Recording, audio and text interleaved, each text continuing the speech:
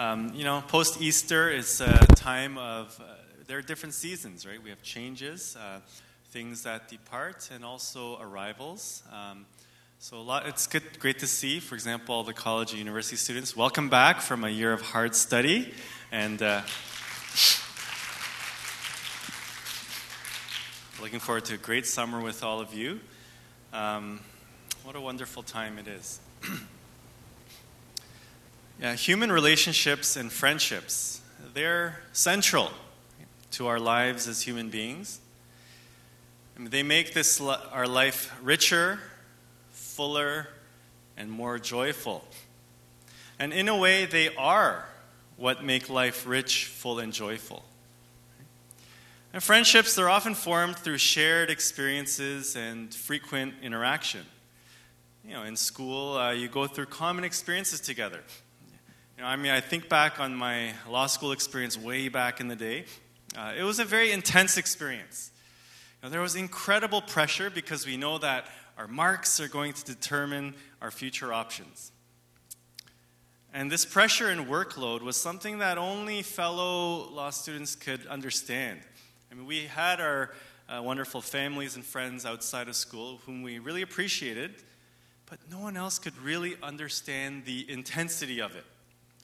And because we spent so much time studying together, playing around together, fretting and complaining, and releasing our stress, we formed very close bonds.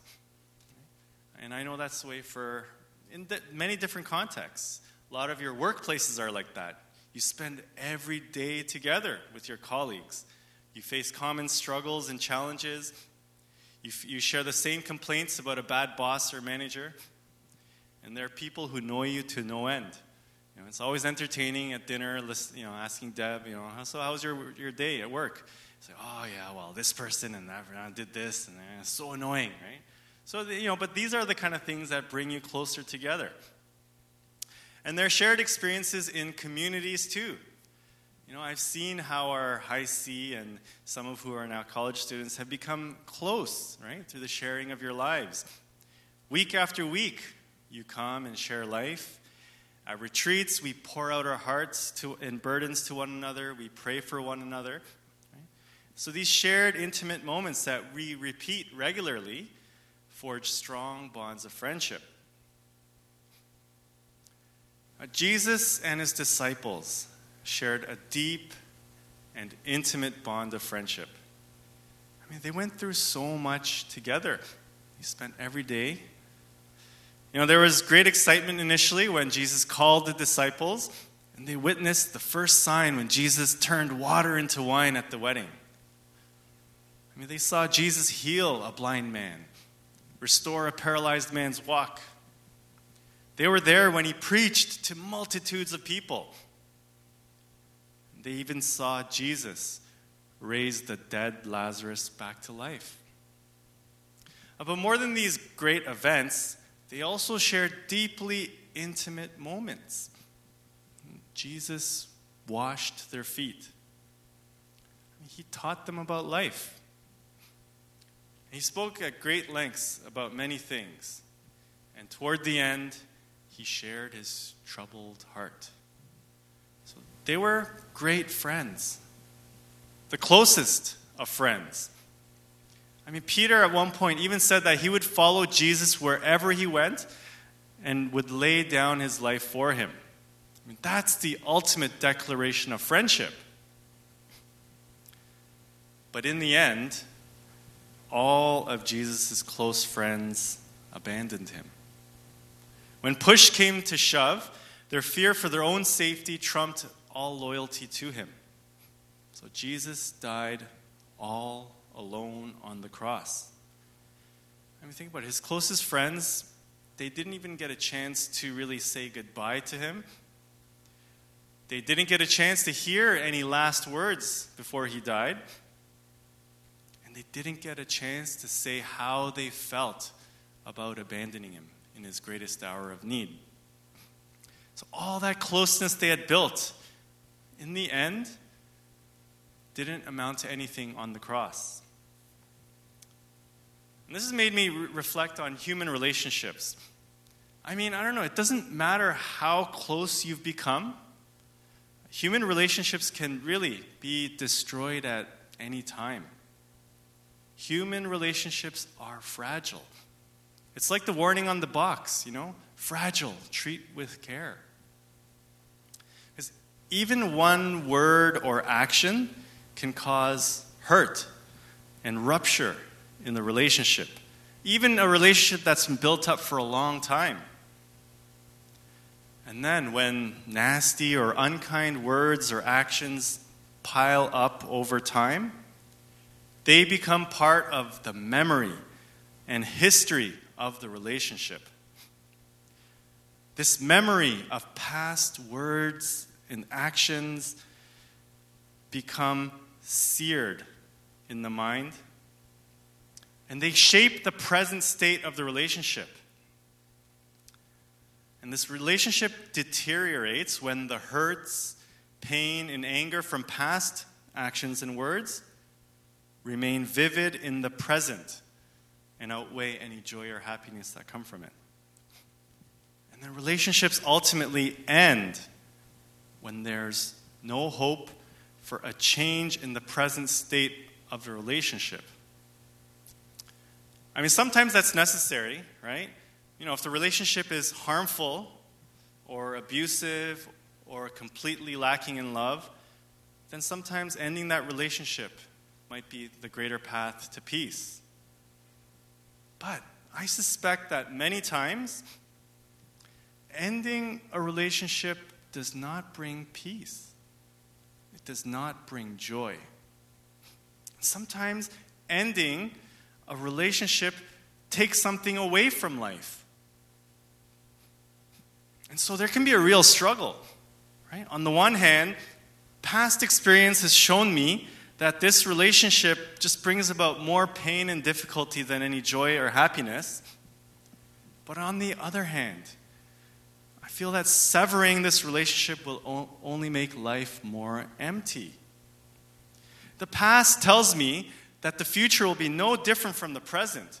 Right? There's no basis to believe that anything will be different.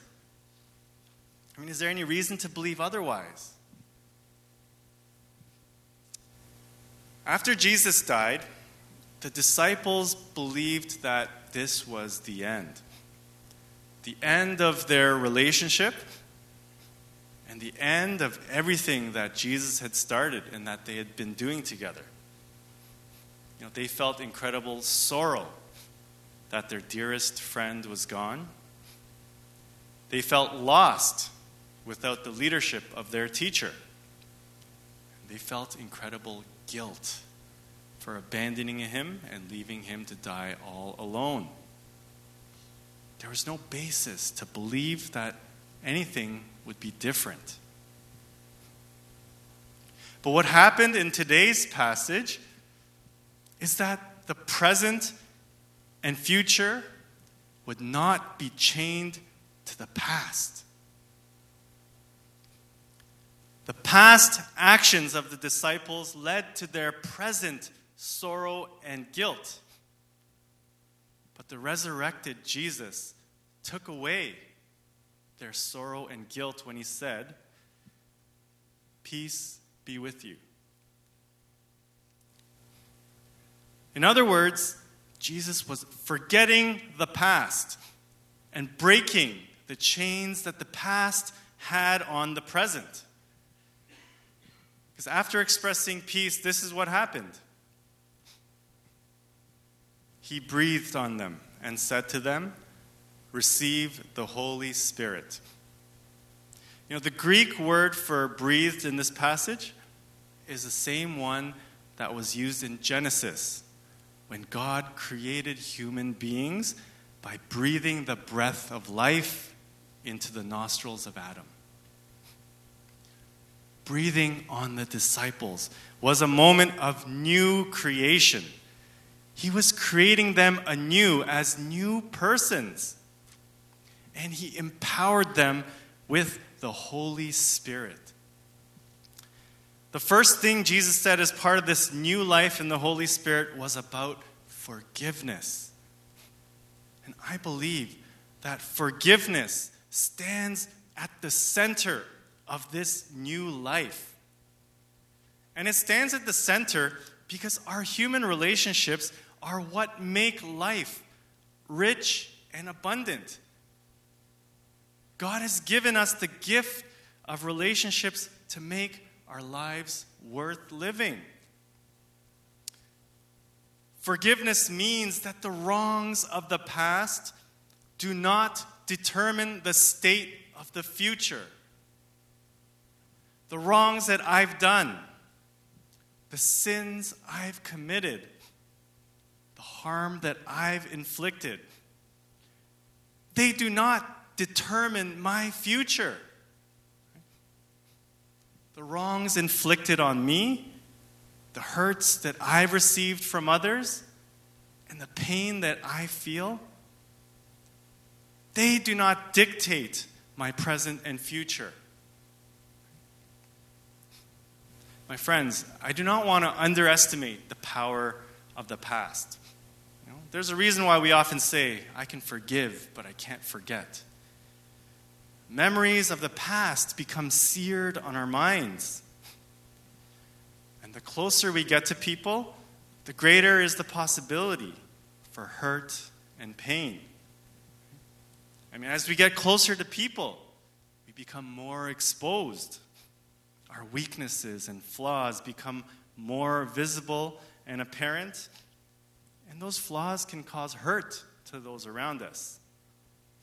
Those flaws shape how others see us, and flaws in others color how we see them. And that's why intense relationships like family relations are often the most difficult, because our flaws are so visible and exposed, and we know how to use that against each other. Intimate relationships are hard. And that's why so many times we avoid it. Like the disciples, we stay behind the locked doors of our hearts because we don't want to experience such pain and hardship. Jesus gave his disciples a new commandment during his long farewell speech to them. He said this, I give you a new commandment, that you love one another. Just as I have loved you, you also should love one another. By this, everyone will know that you are my disciples if you have love for one another. And what does it mean to love one another? Is it just about getting along on the surface, smiling to each other in the fellowship hall, being nice and not having any conflict? Loving one another means becoming more intimate with the other person. But then, as we said, that exposes our flaws and faults and things that begin to hurt one another. So I realize to truly love one another then is to forgive one another. When we are hurt or mistreated by others, we do not simply hold those wrongs in our heart. We confront our feelings and we release them. We do not judge someone based on what we've seen of them in the past. I think perhaps the greatest harm we can do to someone is to make firm conclusions about that person based on what we've seen from them in the past. We think we know who they are, and we keep them fixed to that. That is so debilitating and disempowering. There's no room for change or growth. And that is a great sin that we commit. This is a sin against the Holy Spirit. We are, in effect, saying that God cannot breathe new life into that person and create something new and different. Forgiveness is about seeing that person through God's eyes, to see the possibility for change and new life in that person. Let us not be so quick to make conclusions about people. Let us always see a new possibility for that person, just as there is a new possibility for me. The resurrection is about the power of life.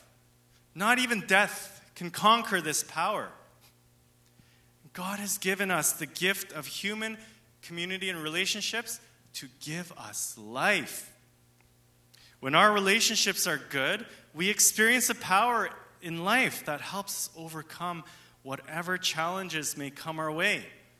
And that is why we pray for one another and support one another when we're struggling. When our relationships are bad, we feel the draining of life. The resurrection is the power that creates new life in our distorted and fragile relationships. And forgiveness is at the heart of this new relational life. To be forgiven gives us power. To forgive gives life to others. It takes great power to forgive.